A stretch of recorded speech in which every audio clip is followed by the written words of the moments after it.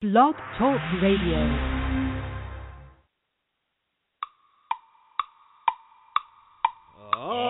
Draft day comes but once a year, each tick of the clock, the time draws near, when there'll be hope for every team in the National Football League. Kuiper and Boxbaum pave the way, predicting the names Commish would say. DraftKings watching every day. Who are the prospects for they play? Scouting rankings, box and trade. From Mobile to Indy displays, 7 rounds of fun. Whether it's Mr. Irrelevant or number one, it's the countdown to the NFL Draft.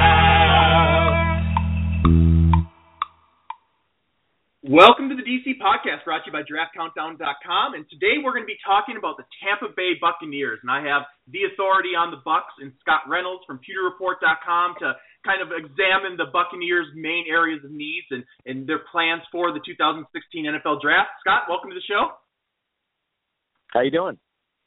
I'm doing excellent. Thanks for coming on, and the reason I wanted to talk to you is because I think the Buccaneers are kind of an interesting situation in that they might be in no man's land in the first round at number 9 overall, at least the way things stand right now. But we'll kind of delve into that. But let's just start out. What are the Buccaneers' priorities this season? And obviously they have an opportunity to address some of these in free agency, and that's going to impact things. But what would you say are the Buccaneers' 3 top needs or priorities in order right now heading into the offseason? Well, I really think that they have to spend some time addressing their pass rush and their pass coverage. You know, Jason Light, since he took over as the Buccaneers general manager in 2014, has spent every single draft pick on an offensive player with the exception of Laquon Alexander, the 4th-round middle linebacker out of LSU, who is, one heck of a player, and I think he's going to be a Pro Bowl middle linebacker before too long.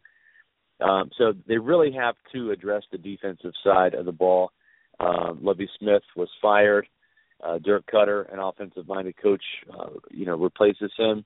Mike Smith rejoins Cutter. Those two have worked together most recently in Atlanta when Smith was the Falcons head coach. Cutter was the offensive coordinator. But before that, when Cutter was the offensive coordinator in Jacksonville and Mike Smith was the defensive coordinator, and he had a great track record for producing top-notch defenses for the Jaguars under Jack Del Rio. So I think the table is set for a defensive-minded draft. This team needs some pass rushers, especially some edge rushers. The Buccaneers have not had a double-digit sacker since Simeon Rice in 2005. And they've got a pretty, good defensive tackle up the middle in Pro Bowler Gerald McCoy.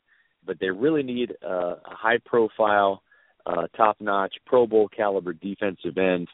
And, I see the Buccaneers spending either their first or second-round pick at that position. And then after that, it's cornerback and probably safety along the lines of improving the secondary. The pass rush and pass coverage go hand in hand. You can't have one without the other, but the Buccaneers need both in this instance. Better coverage corners, better pass rushers, and some safeties that will get some interceptions and make some plays. Tampa Bay has only had 6 interceptions from both safety positions combined over the last 2 years combined. So they have a lot of work to do on the defensive side of the ball. Well, I completely agree with you on the needs, defensive line and secondary, and that's kind of why I think it's so interesting. So let's unpack those positions a little bit more in terms of what their targets could be. So sitting at number 9 overall, Joey Bosa from Ohio State is going to be off the board. Now, DeForest Buckner from Oregon is an interesting player. He could be there. I would say it's 50-50. That's kind of the range he's going to go in, 5 to 10, I believe. And I think he's the type of big defensive lineman. You can correct me if I'm wrong. I think Mike Smith prefers bigger defensive linemen like Buckner. But at the same time, he's not necessarily this dynamic edge rusher. I don't know if he's going to break that streak of non-double-digit sack guys they've had since Simeon Rice. So what are your thoughts on what type of defensive end they're going to be looking for at number 9, if that's the position they went there? And what traits in that player do you think they're going to be looking for? Well, you want size, obviously. I mean, if you can get big, fast guys, right, that's what everybody wants. But at the same time, you have to have guys that can get to the quarterback, and that typically means speed. We saw, firsthand, a guy like Coney Ealy from Carolina notched 3 sacks in the Super Bowl, and he weighs about 290 pounds, maybe 285. Then we saw another guy in Von Miller get there 2.5 times in the Super Bowl for Denver, and he's probably around 250. So you can get there a lot of different ways, but, you have to be fast. You have to be quick. And a big guy like Tony Ely has that size and speed combination. And really, you look in the draft this year in the first-round caliber talents, Joey Bosa is probably, the biggest fast guy there. And even he really isn't, that quick twitch speed demon like a Von Miller is. So, you look at that. And I think DeForest Buckner, the way the Buccaneers are looking at him, he's strictly a defensive tackle in a 4-3 scheme. I think he is a 3-4 defensive end, but in the 4-3 scheme, which Mike Smith will be deploying, he's viewed as a tackle. So I think that kind of eliminates him from consideration. The Buccaneers feel pretty good about their tackle position, although they will pick up a guy later in the draft. But I think you look at Noah Spence, from Eastern Kentucky. We've mocked him to the Buccaneers and PeterReport.com's second mock draft, and I think that what you saw at the Senior Bowl was this guy truly has a wide array of moves with his hands. He can club rip. He's really good with the long arm. I mean, there's a lot of different ways he can get there. He has a nice combination of speed and power, and I think he's a relentless pass rusher. So I think that at number 9, I think that's a worthwhile spot to take him. I would also keep an eye on Clemson defensive end Kevin Dodd. He really is kind of a fast riser and didn't have a lot of opportunities because he had a couple of guys ahead of him at Clemson. But he finally got the opportunity to start and really put I think, just as good of a season as Shaq Lawson did. And I like his body better. I think he's more well built and put together. And I think he's a quicker athlete than Shaq Lawson is. Shaq Lawson carries around a little bit of extra weight that kind of concerns me. The Buccaneers have had, a similar Clemson player in Gaines Adams down here in Tampa before, who was kind of allergic to the weight room. So, Kevin Dodd is another guy we'll have to watch at the Combine. Emmanuel Ogbah is another guy. Jameis Winston raves about him. Jameis got sacked twice by Ogbah in 2014 in the season opener when Florida State went up against Oklahoma State. And really, he's a player, I think, that kind of has that Tony Ely type build, probably a bigger defensive end, 270, 275, that I think has the size to get up to 280. Now, he's a bit of a workout warrior in the weight room, very strong guy. And that's a consideration when you're going up against like Cam Newton twice in your division. Getting to Cam Newton is one, getting him on the ground is another. So exactly. I think there are a couple of options for the Buccaneers at the defensive end position. If they had to stick and pick at number 9, maybe Noah Spence is the guy.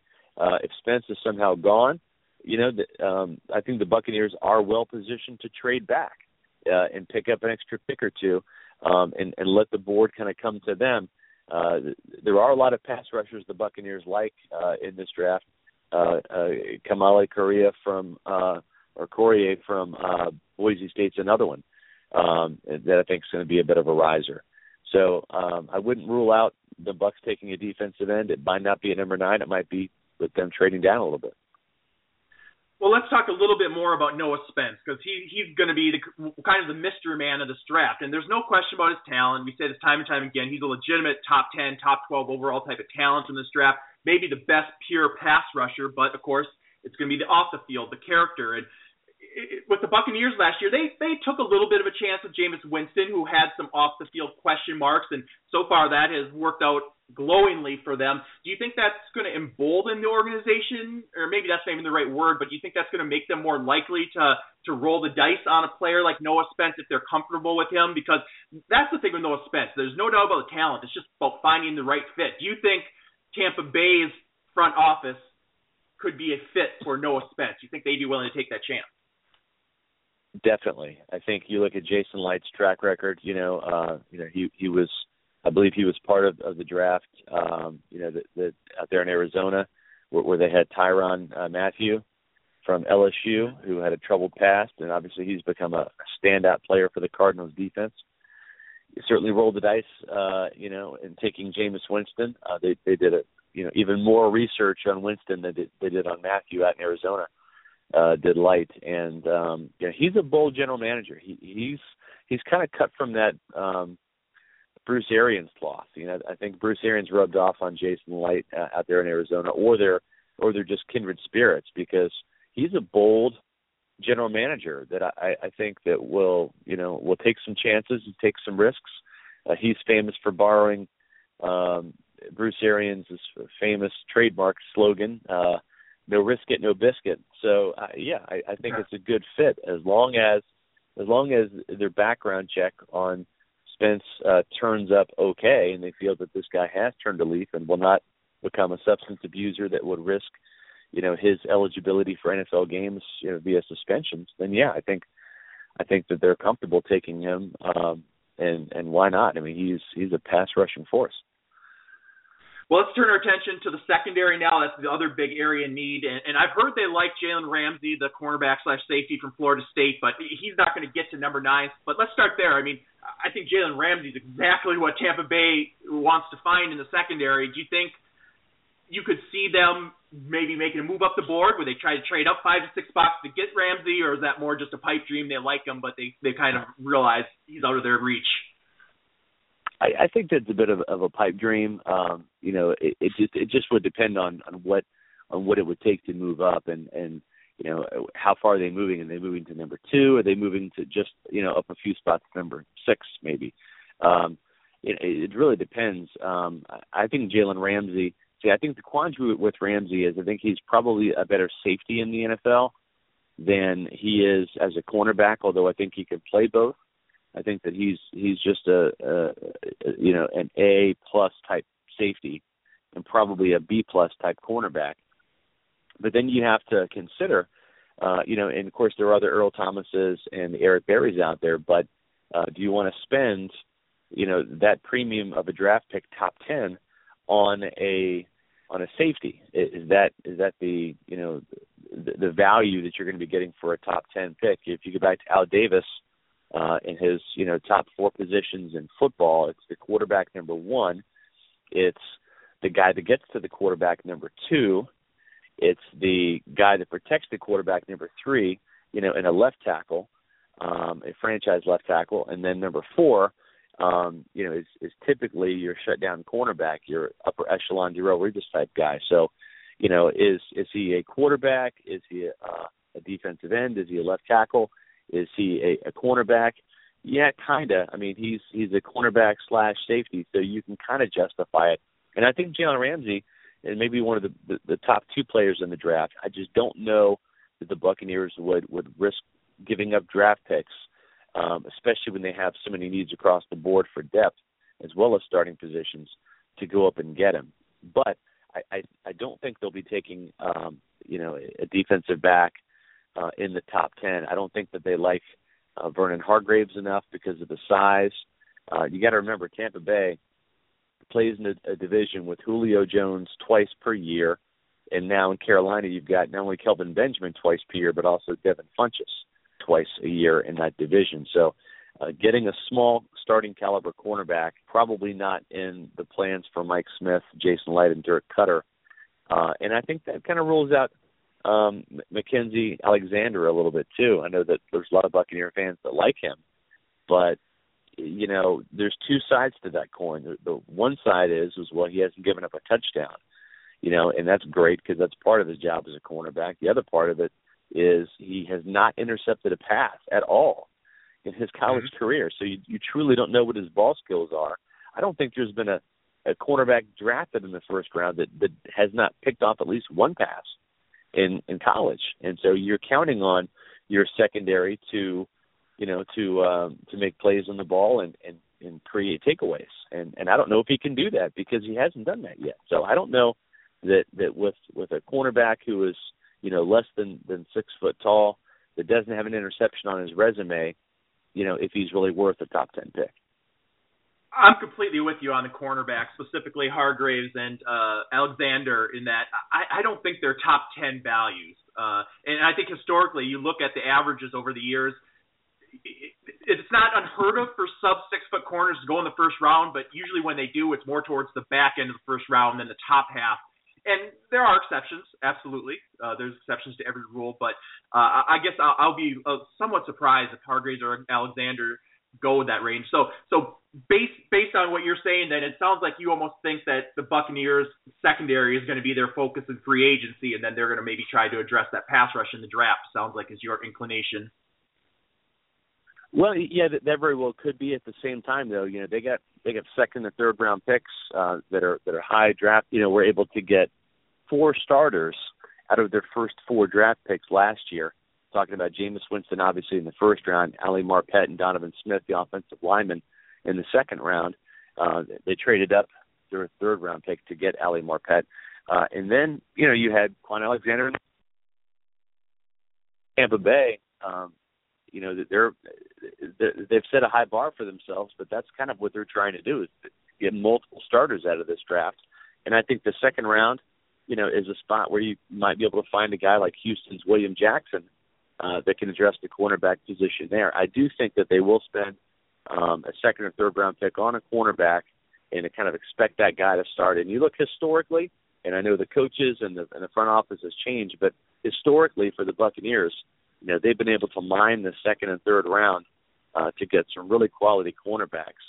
Brian Kelly was a second-round pick in 1998. Rondé Barber, future Hall of Famer, a third-round pick in 1997.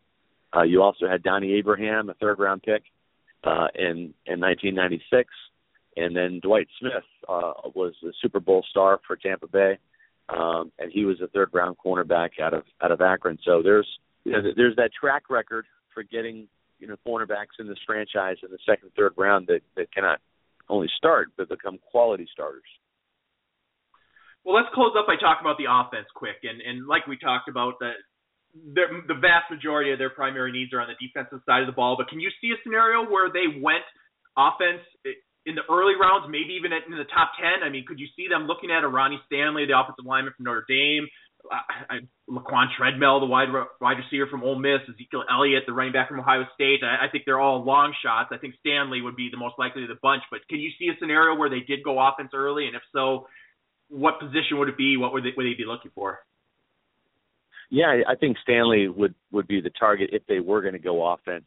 Again, going back to that formula for the top 10, if you're not really drafting a quarterback, a defensive end, a franchise defensive end, a franchise left tackle, and a franchise type cornerback in the top 10, you're kind of wasting that pick.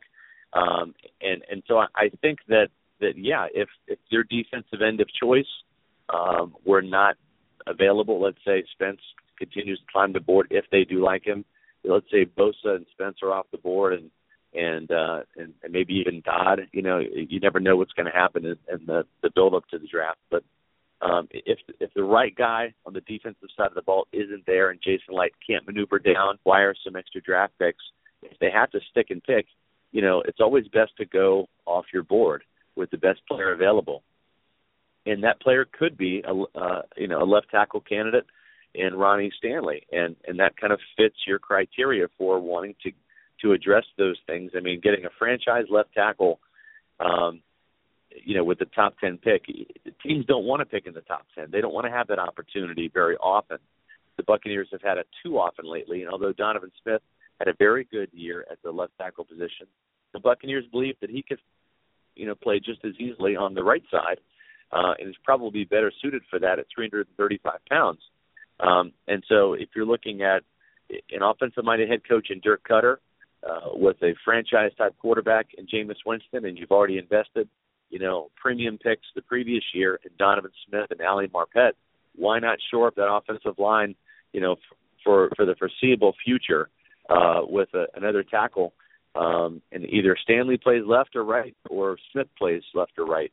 But you have 2 young guys that you can build around for the long haul around Jameis Winston, and that's not a bad thing, especially in a draft that I think is relatively deep at the defensive end position for what Tampa Bay is looking for in a pass rusher, as well as the cornerback position. So, if you do go for the luxury pick there and get the offensive tackle in the first round, you can always come back in rounds 2, 3, and 4 and shore up on the defensive side of the ball.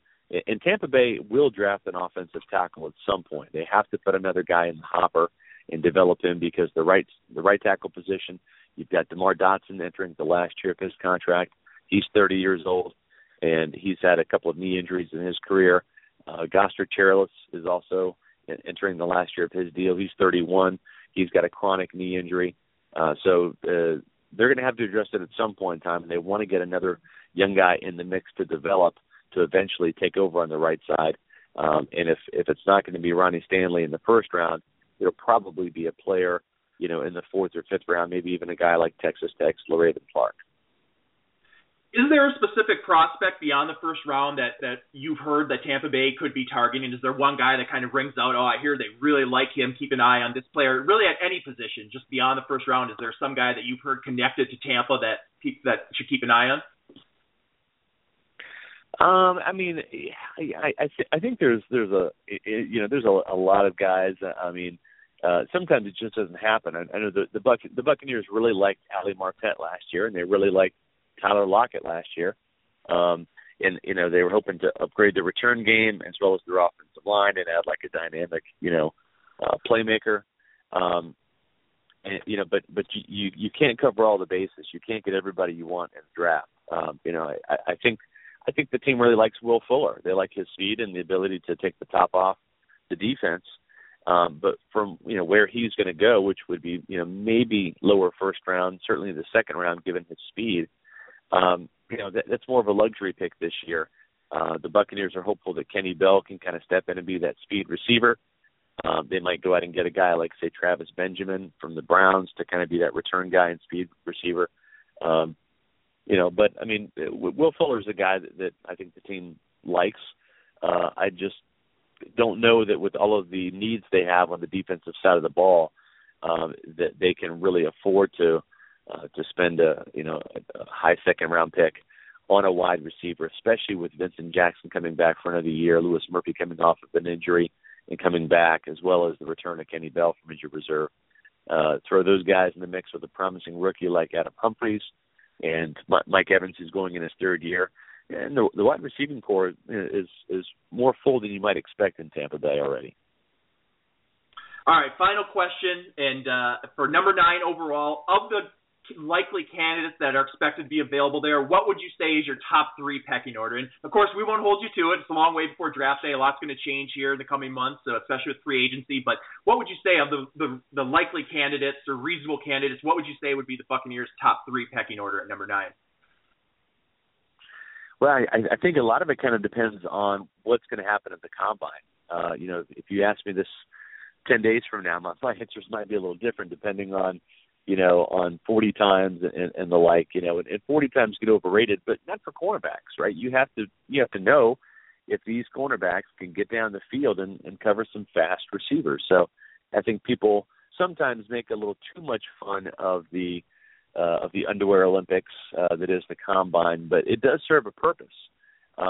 This is the opportunity to also see, who actually measures in what the colleges, say. I mean, there's a lot of guys that will lose an inch or two in the measurements, and they'll lose or gain, 10 or 15 pounds in these measurements, and that will affect their draft status. So right now, I would say Noah Spence, Emmanuel Ogbah, probably stand the best chance, and I wouldn't rule out, a cornerback, but if I had to say who that third pick would be, on my pecking order, I would say probably Ronnie Stanley, just because franchise tackles are hard to find, and when you have the opportunity to take one, usually you're rewarded in doing so, because the next time you need one, you may not be in a position to get one.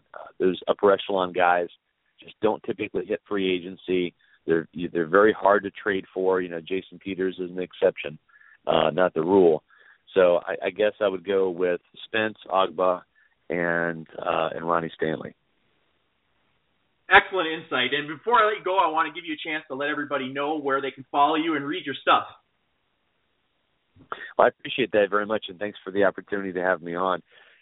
Been covering the Buccaneers for 22 years at pewterreport.com, and we were the first and only media outlet to actually call for Lovie Smith to be fired during the season, back in October actually, and suggest that the team hire and promote Dirk Cutter as the next head coach, and that's exactly what happened. So if you want that type of insight and analysis on the Tampa Bay Buccaneers, Bucs fans, be sure to check out pewterreport.com. And also follow us on Twitter.